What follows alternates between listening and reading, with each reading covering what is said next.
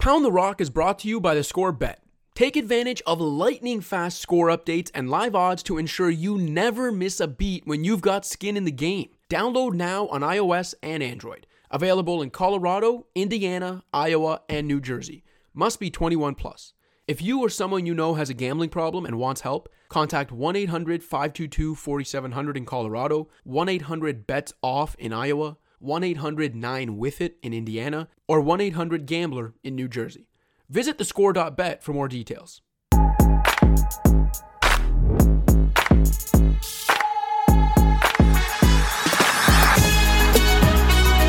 Welcome to Pound the Rock, the Score's NBA podcast. My name is Joseph Casciaro, and I'm joined, as always, by fellow co-host Joe Wolfond. Good morning. Good morning, Wolfond. You stay up to watch that Clippers-Suns game? I know you did. We were just talking about it off air. Unfortunately, yeah. It was, better soon forgotten. And I kind of wish that I'd just gone to bed rather than staying up to watch that absolutely disgusting contest, but I did indeed, so feeling the effects this morning. We will talk about the Clippers later in today's show after the break. We're going to start today's show by talking about an unfortunate setback for one of the league's brightest young stars. Before I get to that, I did want to mention the league's most setback-prone star, probably, at the moment. Yeah, his name is Setback at this point. But I did want to mention things starting to look dicey in terms of the NBA schedule. Chicago Bulls, 2 games postponed this week because they have 10 guys in health and safety protocols, literally 2/3 of their team. There was an ESPN report on Monday about how executives, league insiders are all worried and expecting that the worst is yet to come in terms of this season, and that the time after the holidays will be particularly rough with players testing positive and having to isolate because of gatherings with families and stuff. There was a stat in that report that there's been 46 cases of players needing to enter health and safety protocols now this season. 31 of those 46 have come just in the last 2 weeks. So obviously some concerning stuff there. And yeah, the league expects some challenging winter months ahead. We don't need to really discuss that too much or relitigate. I mean, we've talked about this a ton.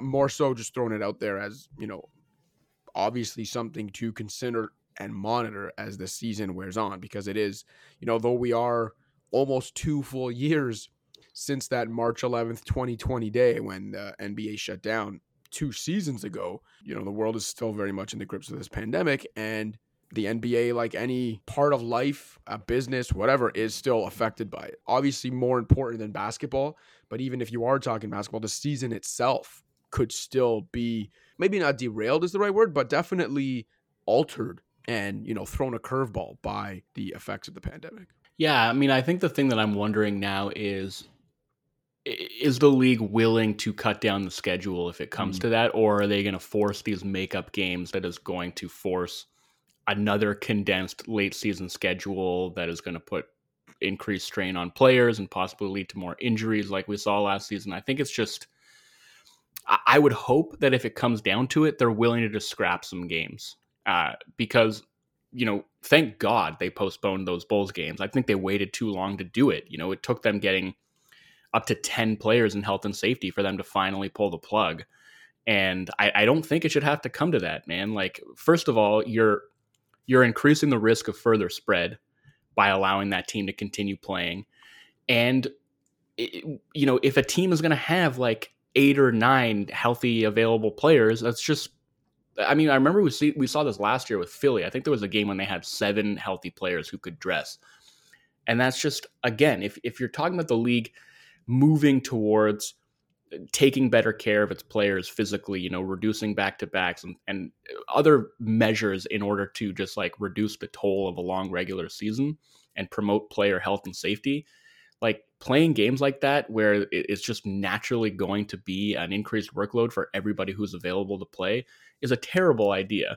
So I think they should have pulled the plug a lot earlier when it was clear that the Bulls were like a team with a COVID outbreak, a spreader team both internally and externally.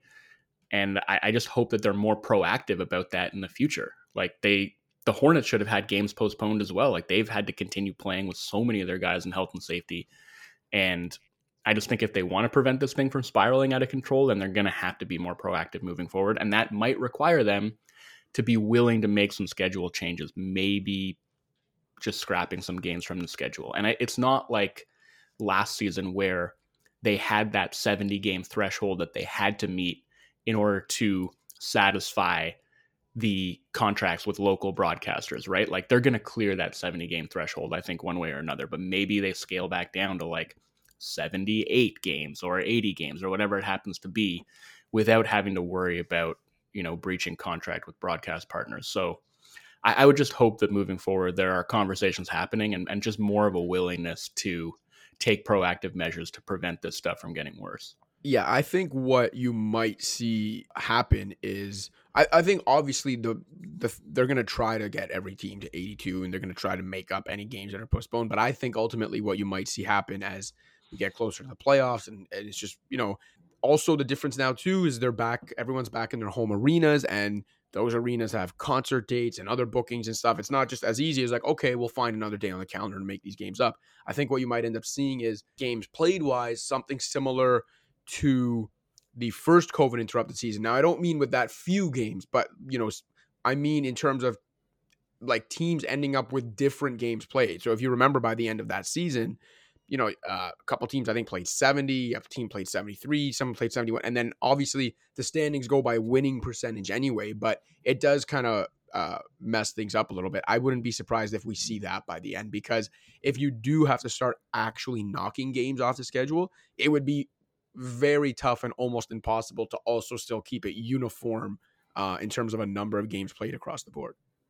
Right. And I would just hope that is the solution rather than abbreviating All-Star Week or adding more back-to-backs into the schedule. Like anything like that is going to reduce player rest, I just think would be a bad idea at this point, especially because we are still coming off a shortened offseason. Mm-hmm. Like it wasn't quite as short as last offseason, but it was still a shorter than usual offseason. So I think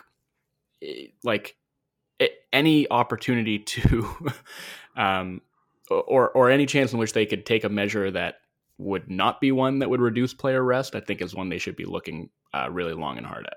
All right, well, Fawn, we have to unfortunately talk about Zion Williamson. And I say unfortunately because, look, we would love to talk about Zion Williamson playing basketball and playing out of his mind and doing the things on the court we know he can do when healthy. But when healthy is the big if and caveat with Zion Williamson. So we talked, I don't know if it was last week or maybe a couple weeks ago, times, zooming here, but we talked a couple weeks ago about how he hadn't necessarily had a setback when it comes to the broken bone in his foot that had kept him out so far this season, but there was some soreness in it and they weren't shutting him down. I guess you would call it a setback, but they went from having him cleared for full basketball activities and in practice and all that to then I think saying for a week they were going to go lighter on his work. Like he was still going to be getting work in, it just wouldn't be full throttle. And now here we are a couple weeks later, and now this is much more of a setback. The Pelicans announced on Monday that after experiencing persistent soreness in his right foot,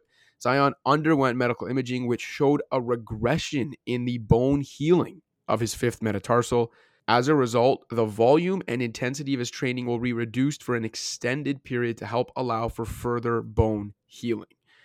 This is just, man, I mean, like, on one hand, I almost don't know what else to say. We've had this conversation. I don't know how many times since Zion came into the league on this show, I've talked about how I used to say at some point you got to worry long term. I got to the point once he was shut down to start this season that I said I'm officially at that point now where I'm just completely concerned whether this guy's ever going to be healthy enough to be as impactful as he should be. Remember a few shows ago when we had this conversation about the first setback, I even went so far as to say I might take the under if someone gave me an over-under on 1.5 all-NBA selections right now, because I just, there is basically no evidence to suggest that this guy can be and stay healthy for an NBA season, and for the 1,000th time, a guy at that size having foot and knee issues this early in his career is a really, really bad harbinger of things to come. And I hope I'm wrong. I hope he defies the odds, overcomes all this, ends up having a long career. But it's like, man, there's no silver lining to be found here at all. Well, there is if you really look for it. I mean, look, yes, it's all they found the setback, I guess, is a silver lining. like it was The diagnosed. silver lining is, okay, so I'm not like, if Zion were to come back like tomorrow and like get back up to being, close to peak Zion in relatively short order. I think I've said this before, but like they have a pretty light schedule the rest of the way because they've played something like the hardest schedule so far. They're actually not that far out of the play-in mix in the West because the bottom of the play-in bracket in the West is like a total mess now. They are in last place, but you are correct that they are not that far away. They're 4 games out of 10th. Were Zion to come back tomorrow, I would feel pretty decent about their chances at like making a run at a play-in spot. But they're in last in the West. It's not like they're playing for much this season, so I don't think there's any impetus for them to like rush him back. They can afford to take their time with this. Like if they have to come to the decision, like it's really just best for us to shut him down for the season, then I think they can do that and not feel particularly guilty about that decision. Now, that might be a conversation and a difficult conversation to have with Zion and Zion's camp. There's been friction between those two sides in the past about the way that his injuries and his workload have been managed. He might want to play. They might not want him to play. Like that could lead to some discomfort if it comes to that. But it could work out well for them if like they're able to use this time to get him fully healed and rested up and ready for next season and continue to basically tank this season and get themselves another super high draft pick, which, like they have what appears to be a silver bullet in Zion if they can ever get him physically right. If they can get another one, I mean, that would actually set them up really well for the future. And I think more than anything, like what they need is just a lead guard. Their guard play this season has been so bad.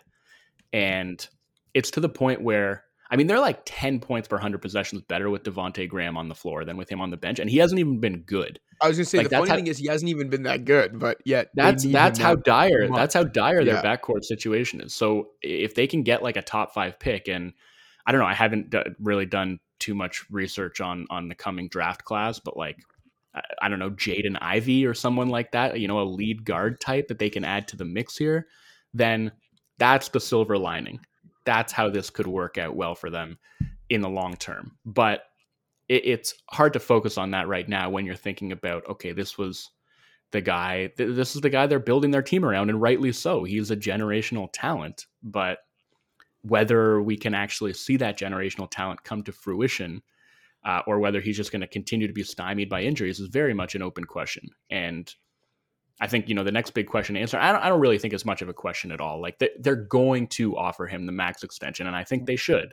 I'm not, man. You think they still offer him the max extension? Not an extension. Pelicans are like 100%.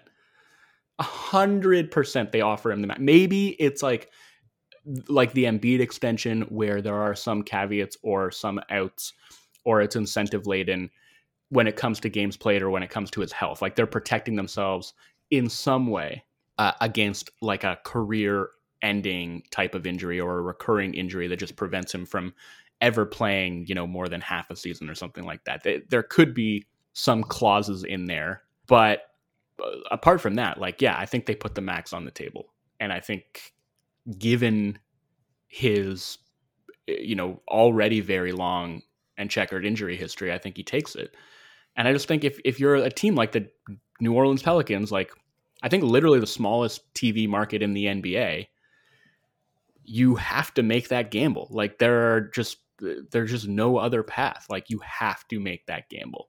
And that's how I see it going. So yeah, it'll be, I guess, an interesting thing to see how it plays out, but I don't really think it's much of a decision for the Pelicans. Like I think that decision has already sort of been made for them, just given their circumstances. But the Pelicans have also been notoriously cheap, though. I mean, yeah, but like what? I just okay. So like, what's the alternative for them? They try to trade him. I'm not saying that the Pelicans are necessarily there or should be there in terms of like not offering him the max, but I think it's more possible now than it was weeks ago. And if, say, they actually did get to that point, like, I don't know, hopefully, knock on wood, it's not actually the case, but whether there's another setback this year, whether he can't even get on the floor this year, like, if they actually get to the summer when he is extension eligible and decide we cannot commit max money to this guy right now. Maybe we let it play out here. I don't know. But if they offer him anything less than the max, I think we're both in agreement that Zion's not taking it. Even with his checkered injury history, I think he would say, no, like I'm a max player. He'll wait out the year and hope to get. I think at that point, you do open the door up to them having to explore, at least think about the idea of trading. So I agree that it's still too Okay, but early. so like what? Yeah, but what's in it for the Pelicans to offer him like a slightly less than max deal? Like if they're gonna do that, why not just go to them? Like it just doesn't make sense from their perspective to do that, to lowball him. Like, and they have to know that. Like I just maybe is it they've been cheap. lowballing him though, man? Like it is, because if you're saying, and I think correctly, that he is going to turn his nose up at that deal and roll the dice and just say, I'll take my chances and I'll get to restricted free agency and we'll see what happens then it is. Like, because his market value is a max. Because if he were going into the season to become an unrestricted free agent, multiple teams would throw max offers at him. You know that's true. Yeah. So that is his market value. So yes, if they gave him a sub-max offer, they would be lowballing him. So I just don't see what's in it for them to do that. Like, I think, I don't know. I just sort of feel like people are maybe overthinking that a bit when they think that the Pelicans might come in below the max. I mean, they might start there just to see. Maybe he'll take something less than the max, but I think ultimately, if you're admitting that their first offer might not be the max, I think that's already step one in a ugly process. But like purely as like a negotiating posture. I don't think there's any situation in which they aren't prepared to give him a max offer. That's my feeling about that. Right. But that's kind of your argument too, right? Like if they're prepared to give him the max, why even start with the low ball? And that's what I'm saying. I think all like these options are now on the table. Like the thought of them even starting with less than the max offer as a negotiating tactic would have been ludicrous, even to start this season when we knew he was going to be out. But now we're talking multiple setbacks. Like, yeah, I mean, but I just think it's interesting that the options might be on the table. I don't think they actually are, is what I'm saying. Like like them coming in with a sub-max offer as like their first offer, just because that's like how teams tend to negotiate, which I don't even know if they will do. They might come correct with the max like on like day one of the offseason, like the first day that he's eligible to receive that offer. Like I have no idea. But is there anything in your mind that would, if you're the Pelicans, yes, is there anything this season that could alter you from making that off? Like if he ends up having to miss the season due to another setback, would you still, as the Pelicans, be prepared to just go in and offer him the max? Yeah, 100%. That's like I was saying, like you're the Pelicans. You have to make that gamble. If it blows up in your face, it blows up in your face. I think you live with that mistake. I mean, if it blows up in your face, you're probably not playing in New Orleans much longer, if we're being 100% honest. Right, but also if you trade Zion, you're probably not playing in New Orleans much longer. Fair enough. Look, it's a terrible situation. But I mean, the other side, I guess, is like the Pelicans are going to be operating with more information than you or I have. Of course. Like, if maybe it's a situation where like their team doctors are saying, this is a big concern. Long term, we are very skeptical that he's ever going to be healthy enough to play anything like a full season or close to it. We would advise you against making this huge long-term financial commitment. Then maybe that's when they say, okay, like we at the very least just have to wait and see how next season goes and let him get to RFA before we offer a max deal, or we have to consider trade options. Like, yeah, maybe they have information that would lead them to that decision. And so if that happens, then I guess that's going to be my assumption, is that they have that information, not that they're just cheaping out, because I just don't think that would make sense for their franchise. Look, this has obviously been a disaster this season for the Pelicans, but there have been some encouraging signs. And I do think this team with a healthy Zion, even this version, without adding like a top pick potentially to the mix next season, even this version is, at least a play-in team to me, and possibly like a low playoff seed. Devontae Graham's been pretty disappointing, but it's also like he would just look so much better playing alongside Zion than he would, having to sort of operate as, he hasn't even really operated as a lead guard. Ingram has kind of taken on those responsibilities, but like Ingram's picked his game up too. after a He slow has, but start. look, Ingram's good, like obviously a very talented player, but I think he's just still frustratingly tunnel visioned and like slow to make Mm. decisions with the ball a lot of the time. Like, I just feel like there are times when like the way the defense rotates and helps opens up a pretty obvious pass that he either doesn't see or just chooses not to make, which can kind of stall out their possessions. And that's a lot of time justified too, because look at the guys that he's playing next to. Like, there is just a dearth of offensive talent and shooting talent around him. But he's shooting 17% on pull-up threes this season, 41% on catch and shoot. Devontae is at 29% on pull-up threes, 38% on catch and shoots. And in both of their cases, like, they'd be getting a lot more catch and shoot threes playing next to someone with Zion's gravity. And I think in a lot of ways, the Pelicans kind of constructed this roster with the idea that there was going to be a lot of point Zion, and there hasn't been any Zion. And that's why I think even if Zion had been healthy, their guard play would have been a problem, and they would need more help on that front. But without Zion, it's been just a massive glaring weakness. And that's especially true because like the guys they got in that Lonzo Ball trade, I mean, Satoransky in particular, who I've liked as a player in the past, like he's been kind of disastrous. He's like Awful. He's been he's like awful for them. painfully passive offensively. And Garrett Temple's been terrible. Like it just, I mean, look, the return in that deal was never that good. And like in part, like I wouldn't say they got Devontae Graham in that deal, but it was sort of a corresponding move. Yeah. And I think, you know, from that perspective, I guess it looks a little bit better, but on the whole, it still looks pretty bad. I mean, whatever. I don't think they'd be in any better shape for this season if they had Lonzo Ball instead of Devontae Graham. Right. You know what I mean? Like, their defense would probably be better, but like offensively, I mean, Lonzo is, he played well next to Zion. He was great in transition. He's a good advantage extender, but not really a very good advantage creator in the half court, you know, initiating from a standstill. Like they'd still be boned at the offensive end if they had Lonzo right now. So I don't know how much of a difference that would make, but the Pelicans and the Magic, the only two teams in the league that are bottom 5 on both ends. Yeah, no, but the Pelicans have like a pretty decent excuse there. I mean, look, Zion being there wouldn't do any favors for their defense. I'll say that, but they would sure be a whole lot better offensively with him in the mix. And like I was saying, I think there have been some positive developments, and if or when he comes back, like those could, like I think Graham will look better. I think Ingram will look better.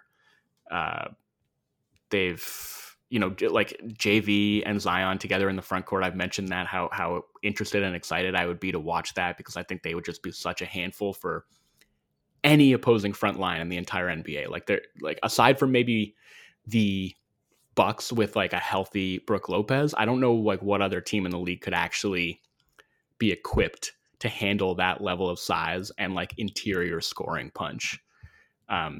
So I'm still interested to see that. And, you know, Willie Hernan-Gomez has kind of come on. Like, he's been crushing it at the offensive end. And it's not a great sign that Jackson Hayes, who they picked 8th overall like 2 years ago, is now out of their rotation, but they're getting good backup center minutes. Jackson Hayes, who famously went at the NBA for not including him in the rookie-sophomore game, right, if you remember correctly. Yeah. I think he was going at the assistant coaches, right? Because they were who picked it. That's correct, yeah. Well, pretty soon he'll be going at the coaches around the league for not having an NBA job if this keeps up. So, yeah, that's been disappointing. But, like, you know, Herb Jones has been terrific defensively. Yeah. Their second-round rookie. And Josh Hart, man. Like, I feel like Josh Hart has become basically a perfect role player. Mm-hmm. And so it's like they have all these pieces that could fit well, like, around this superstar, you know, at the center of everything, and that guy just hasn't been there. So it's been a black hole instead of like the sun that they all orbit, you know. And it's I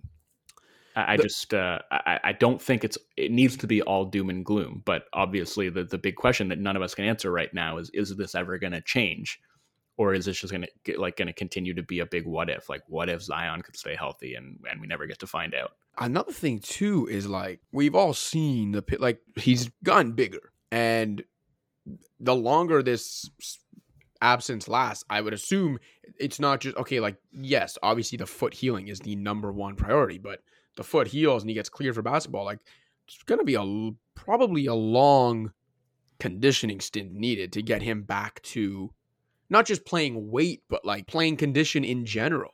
So I get what you're saying about there are some silver linings if you look deep enough. They're not completely out of the race yet, even though they're in last place. But I just think when you start thinking about how long we probably are away from actually getting potential Zion minutes this season, I think they're basically cooked this year. Which, again, is not necessarily the worst thing in the world. Fair enough. If it's going to take that long for him to just heal first and foremost, and then after that get up to game speed, like I think it might come to a point where it just makes sense to shut him down for the season. And again, that's going to be contingent probably on his willingness to do that, his cooperation in that endeavor. But if he is willing to say, this is what's going to be best for me and my career, thinking long term, to just take this season off and get my body 100% right rather than coming back in a futile attempt to chase like a play-in spot, then yeah, I think this could work out well. He comes back at 100% next season. They get a top 5 pick. Suddenly everything looks a whole lot different.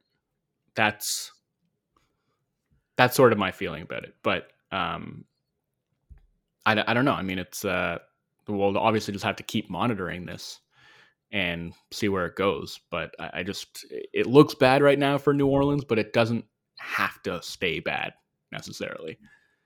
Yeah, I'm sure this will not be the last time we speak about Zion Williamson's return and or absence this season on Pound the Rock and where the Pelicans go from here because of it. All right, I think we're Zioned out.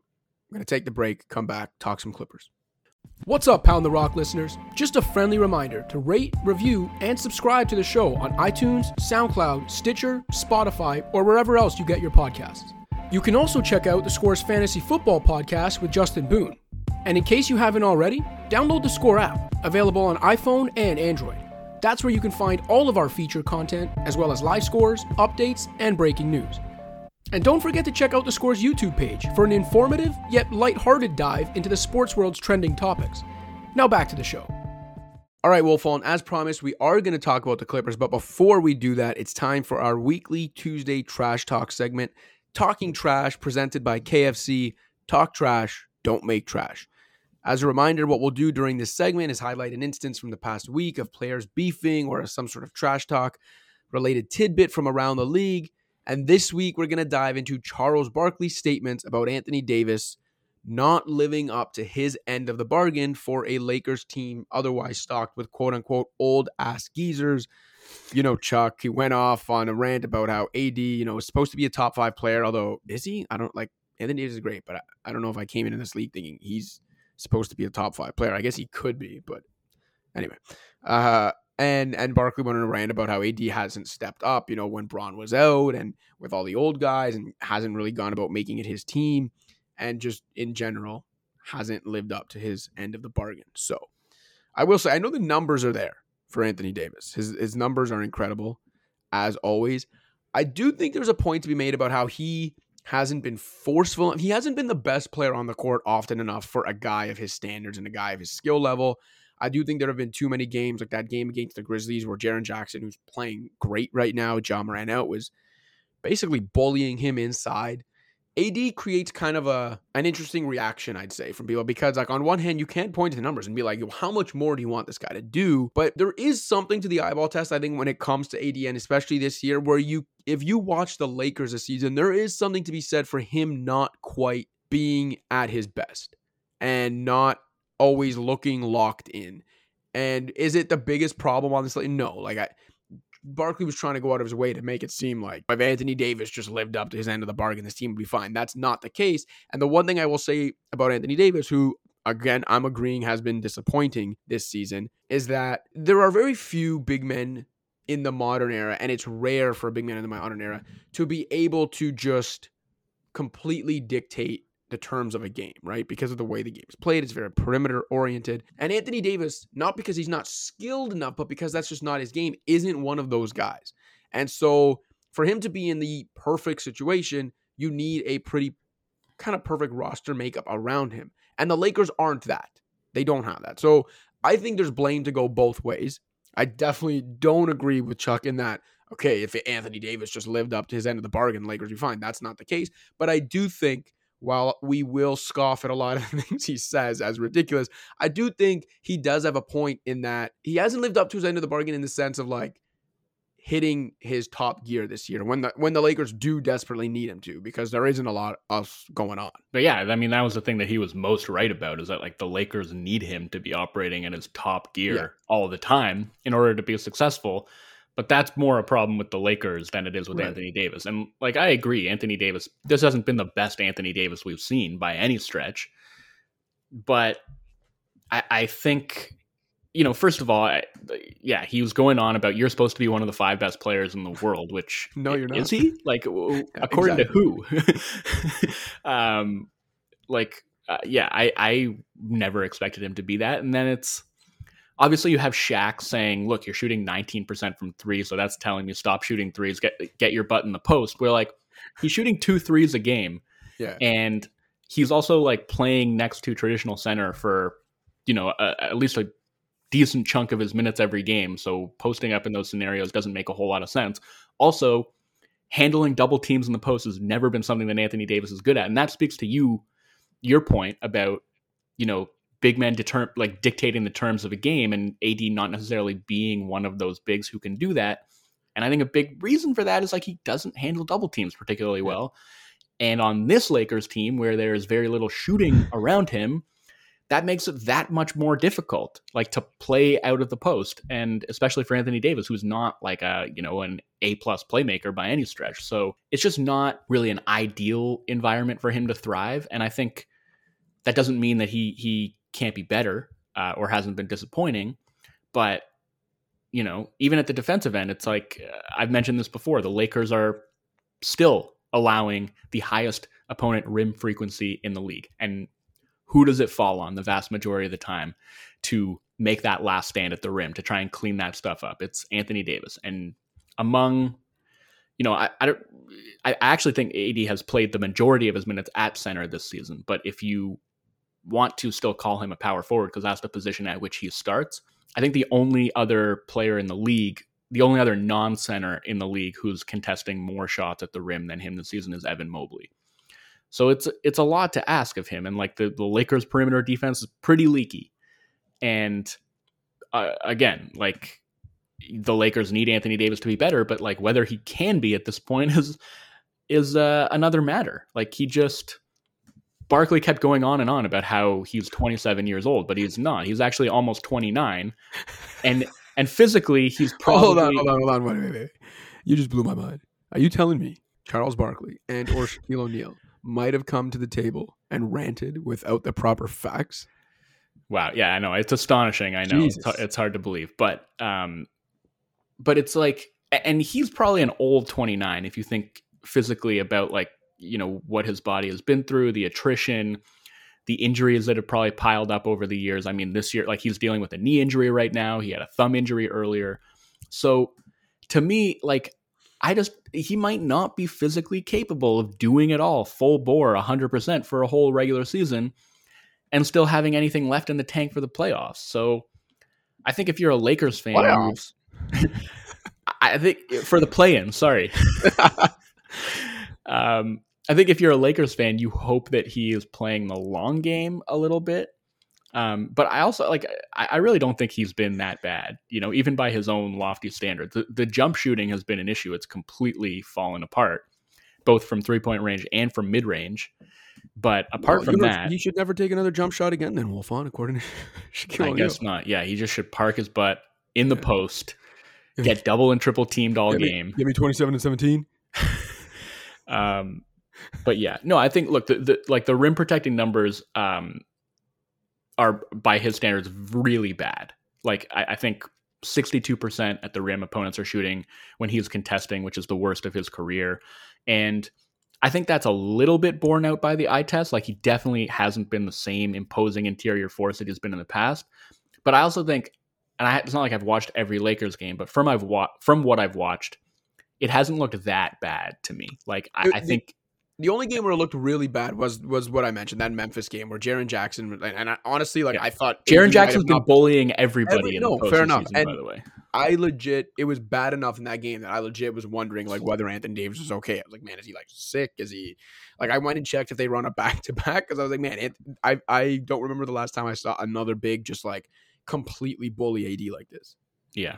But, yeah, I mean, look, I don't think he's been that bad. I don't think he's, like, remotely what's wrong with the Lakers right now.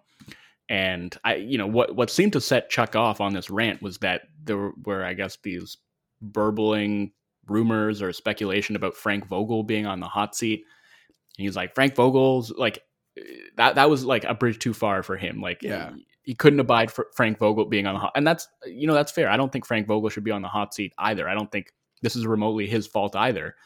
But it's also not Anthony Davis's fault that Frank Vogel's on the hot seat. Like, that shouldn't be a reason to come after AD.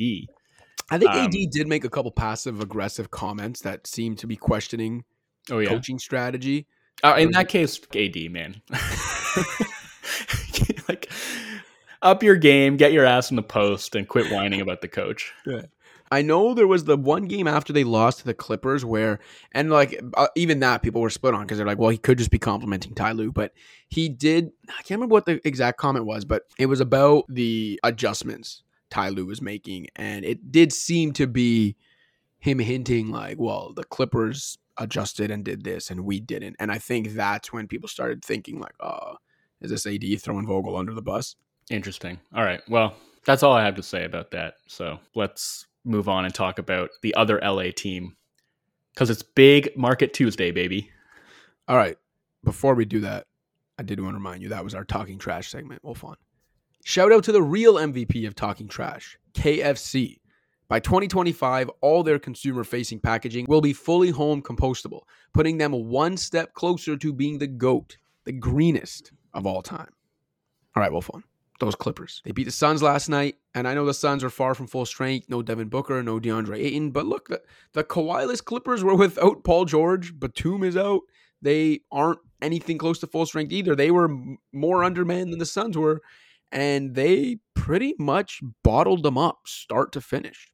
Wouldn't go so far as to say they throttled them, but they bossed them. They dictated the terms of that game from start to finish. And that win brought the Clippers to 16-12 with a pretty decent win profile. They've beaten the Heat. They've beaten the Timberwolves a couple times. They've beaten the Mavs. They've beaten the Lakers. They've beaten the Celtics. Obviously, now they've beaten the Suns. They have a pretty bad offense. I believe it's like 23rd, 24th in the league. 25th. Yeah, it's really bad. Terrible offense. But an elite defense, a top 4 defense, which again, given the guys who have been in and out of the lineup, I think that's a testament to Ty Lue, who has been great overall. Now, the one concern, well, I wouldn't say concern, but the one flaw you can pick with their start, as you pointed out before we started recording, is that they've had an extremely home-heavy schedule. So in terms of strength of schedule by opponent, it hasn't been easy by any stretch, but when you look at the home heaviness of it, 19 of their 28 games have come at home, 9 on the road.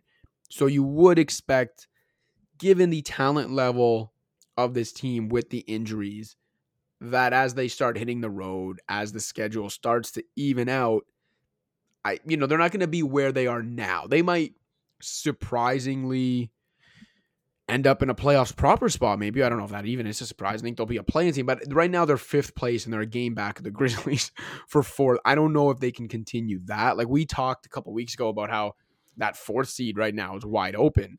All right, like whether a team like Minnesota can stun us all and grab it, whether the Grizzlies, who we'll probably have to talk about maybe later this, like, who have just been playing out of this world without Ja to get up to 4th, whether Jokic can carry the Nuggets there with all the injuries, whether LeBron can just get the Lakers act together and they should be the 4th seed. But right now the Clippers look like they're in the mix for that 4th seed, which is unbelievable given, again, the injuries. And just a shout out to Ty Lue, man. The guy always making the right adjustments, always throwing in these little wrinkles to help things. And you know what, Frank Vogel slander, or? Oh, yeah. Yeah, oh no, I'm going to catch a Charles Barkley stray. I'll be on next week's edition of KFC Trash Talk. And you know what I love too? Ty Lue mentions this a lot. And if you watch enough Clippers ball, you'll hear the broadcast mention it a lot, that he mentions it a lot. It's that Ty Lue has this saying that he always says, nothing we do should be random. Like, I don't want to play random basketball. And it just goes to the premise that like everything the Clippers do should be with a plan. And they do have a game plan. Again, offensively, it hasn't looked great, but I think that's more a talent issue. But they do, especially defensively, they have a game plan. They execute it well under the guise of a masterful tactician, really, in Ty Lue, and they've just been an overachieving team so far. They trust the game plan, they execute it, and that's honestly the kind of team they need to be without Kawhi Leonard. You know, when they're not going to out-talent teams on most nights, they need to trust the game plan that Ty Lue provides them because it's usually pretty spot on. I think that point about randomness is actually a really important one because I tend to like when teams are able to play a little bit more random, but I do think it takes a certain type of team to be able to play that way. And I don't think this Clippers team is that. I think what's required to play a little bit more random is like a lot of playmaking on the roster and a lot of good read and react ability. And I just think there's definitely a dearth of playmaking and just like passing acuity on this team, especially with Batum out. That's a big thing that's holding back their offense right now. Like they just don't really have that. And so I think they kind of do have to play in a little bit more of a structured system. Not that it's done them any favors. I mean, they're 25th on offense. And I guess my concern, if I'm like looking toward the rest of the season and thinking, where is this team actually going to end up? I feel like their poor offense feels pretty sustainable, whereas their top 5 defense, I have less faith in their defense remaining top 5 than I do in their offense remaining, bottom 6. Like I from a process perspective, we talked last season about how jumper dependent they were, and it didn't matter because they were one of the best jump shooting teams ever. Maybe the second best or the best. Like it was between them and last year's Jazz, frankly, for I think the mantle of if you're talking like combination of volume and efficiency, like the best jump shooting team ever. They were right there. And now they're still extremely jumper dependent, but they're not actually a good jump shooting team. Like they still don't put any pressure on the rim. They're 25th in rim frequency. They're 27th in free throw attempt rate. They're 24th in offensive rebounding. So they're still taking a ton of jumpers, but there's no Kawhi. Paul George's shooting has buckled under the immense workload that he's been carrying. Batum's been out. Reggie Jackson has regressed. Marcus Morris was slumping pretty badly until recently. Yeah, he had a huge game. He had a huge game against the Suns, but it was his first good game in a while. Yeah, he was great. But for the most part, he's been very up and down. Ibaka's been like a shell of himself. Eric Bledsoe's here now. So it's like this great jump shooting team has turned into a pretty mediocre jump shooting team. And yet they're still hoisting jumpers as if they're a great jump shooting team. So I don't necessarily like their offense might get better, but I don't think it's going to be like a league average offense. And then I'm wondering, can their defense remain top 5? And I'm not so sure about that. I think what's really worked for them so far is their bigs have been great. Zubac and Hartenstein as rim protectors have been really good. They're both basically playing drop the vast majority of the time. I think they're both really good drop defenders. And I will give credit to the point of attack defenders on the Clippers who, it's been incumbent on them because Zubac especially is doing a deep drop where he's rarely even bothering to commit to the ball handler in those scenarios. So it's dependent on the guards, getting over screens and basically maintaining contact with the ball handlers. And I think they've done a good job of that. Terrence Mann, I think in particular, has done a good job of that, but also Bledsoe, even Reggie Jackson at points have been good at the point of attack. And that allows Zubac to just like protect against the roll. And I think he does that as well as almost anybody in the league. And he's been great on the defensive glass. Hartenstein has like some of the best rim protecting numbers in the league. It's pretty wild. And he's actually, he's giving them more arguably than Zubac at the offensive end because he can actually pass and they can play through. He's a really solid screener too. Yeah, and they can like play through him as a hub in a way that they can't do with Zubac, right? Like where he's operating from the high post and they're cutting off of him. And he can play in the 4-on-3, I think, a little bit better. Just a good, smart player. Like he's been massive for them. And then I think the other guy, sort of unheralded, who's really been a key to their success is Kennard, whose movement shooting and shooting off of the dribble has just been like a magic elixir for their offense. Like he bails them out of a lot of stagnant possessions with his ability to shoot and draw gravity as an off-ball mover. So it's been guys like that sort of pitching in and helping to keep them afloat. That's what's been super important. But I just wonder, like, how far are you going to get relying on guys like that? I mean, I don't know. I feel like, can Hartenstein continue to be this good? Can Kennard continue to shoot the ball as well? I mean, Kennard actually probably can, because he's done that historically. But I just don't know. Like it's too much on Paul George's shoulders. Yeah, he's not a primary playmaker. He just isn't. And I think he can be a good passer. Like for one thing, he just puts a lot of mustard on his passes. Like that's one thing that you always notice. But he also throws a ton of audacious cross-court passes that are liable to end up in the third row. And if your primary playmaker is averaging like 5.5 assists against 4.5 turnovers, that's not exactly where you want to be. Not ideal. And the Clippers as a whole are very turnover prone. Yeah. Which speaks to the kind of dearth of playmaking that they have. So yeah, I still think they're a play-in team. I don't think they wind up in the top 6. You know, obviously, unless Kawhi comes back. I think there was a report recently that he's ahead of schedule in his rehab and could return as early as March. So who knows, how much validity there is to that, but obviously that would change their fortunes a great deal. I wondered, as they started the season the way they did, whether their performance this season could change the equation with respect to Kawhi. And I don't mean like, okay, obviously if he's not ready to come back, they're not rushing him back. Like it's Kawhi Leonard. But the way I wondered, it was like, okay, say he is cleared and ready and completely able to play, but it's so late in the season and they look like a play-in team. Like I thought if they're like 9th or 10th and Kawhi's just ready to come back, I think they would just be like, you know what, hold off till October. We'll, come back when you have the full season. I don't know if they'd bring him back, say, for just the stretch run leading into the play-in games or a few games before that. But if they're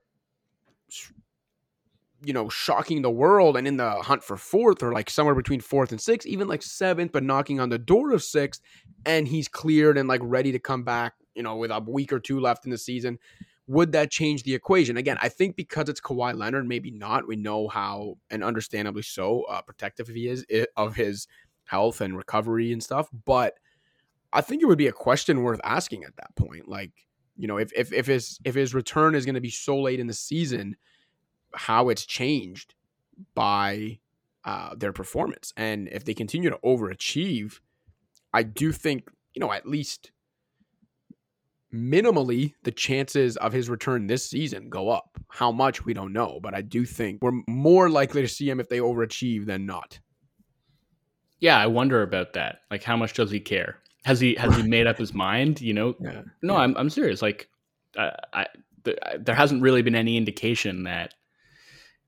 And Kawhi's camp generally is pretty tight-lipped unless they really have something that they want to get out there because it's good for their leverage. But for the most part, I don't think you're going to get a whole lot out of his circle. And there hasn't been any indication that he's closely monitoring the situation, trying to decide whether it's worth it to come back. Maybe he's already made up his mind one way or another. Like if they're, is he like, okay, well, if we're in 6th in March, then I'm coming back. But if we're in 8th, then I'm not. Who really knows? But yeah. And I think too, it wouldn't even just be necessarily what place. It's also distance from siege. Right? Like if they're 8th, but 6 games back. There's obviously a lot of nuance that will, I'm sure, go into the decision. For sure. You got anything else you want to get off your chest? Or are we actually about to get out of here with more than 10 minutes to spare before the hour mark? Let's do it. Let's get out of here, man. All right. Quit while we're behind. The one thing I was thinking is when I made the playoffs joke, depending on the age of some of our listeners, people might have not even understood what the hell I was doing there and might just think that my voice randomly cracked. So if there are actually sports loving human beings that don't know the origin of that clip or that soundbite. YouTube Jim Mora playoffs. Legendary soundbite from a former Indianapolis Colts coach. All right, on that note, fan shout out of the week. Another international one, Wolfon. I'm excited about this one. Federico Saltas. Saltas? I'm not sure because the name sounds Spanish. But anyway, he's living in Rome right now. He's a Paisan, I think.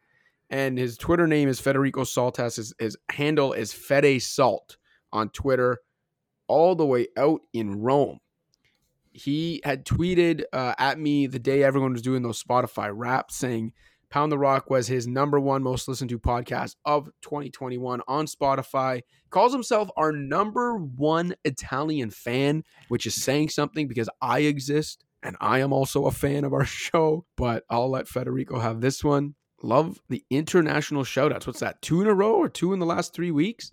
And we also got another, it's, we're going to save it for a few weeks, but just yesterday, I got another message about another international shout-out. And we do have, even after getting Federico's shout-out out of the way, we still have 1, 2, 3, 4, 5 more banked for the next 5 shows, which is awesome. It's cool for us to see that the show is resonating with so many people. So again, reminder, if you're a fan of the show, hit us up on Twitter at Joseph Casharo, at Joey W, on Instagram at Joe____cash. Email joe.wolfon@thescore.com, joseph.casharo@thescore.com. Let us know how long you've been listening, where you listen from, what you like about the show, what you don't, and we will get you a fan shout out on a future episode. Until one of those future episodes, for Joe Wolfon, I'm Joseph Casharo. Pound the Rock.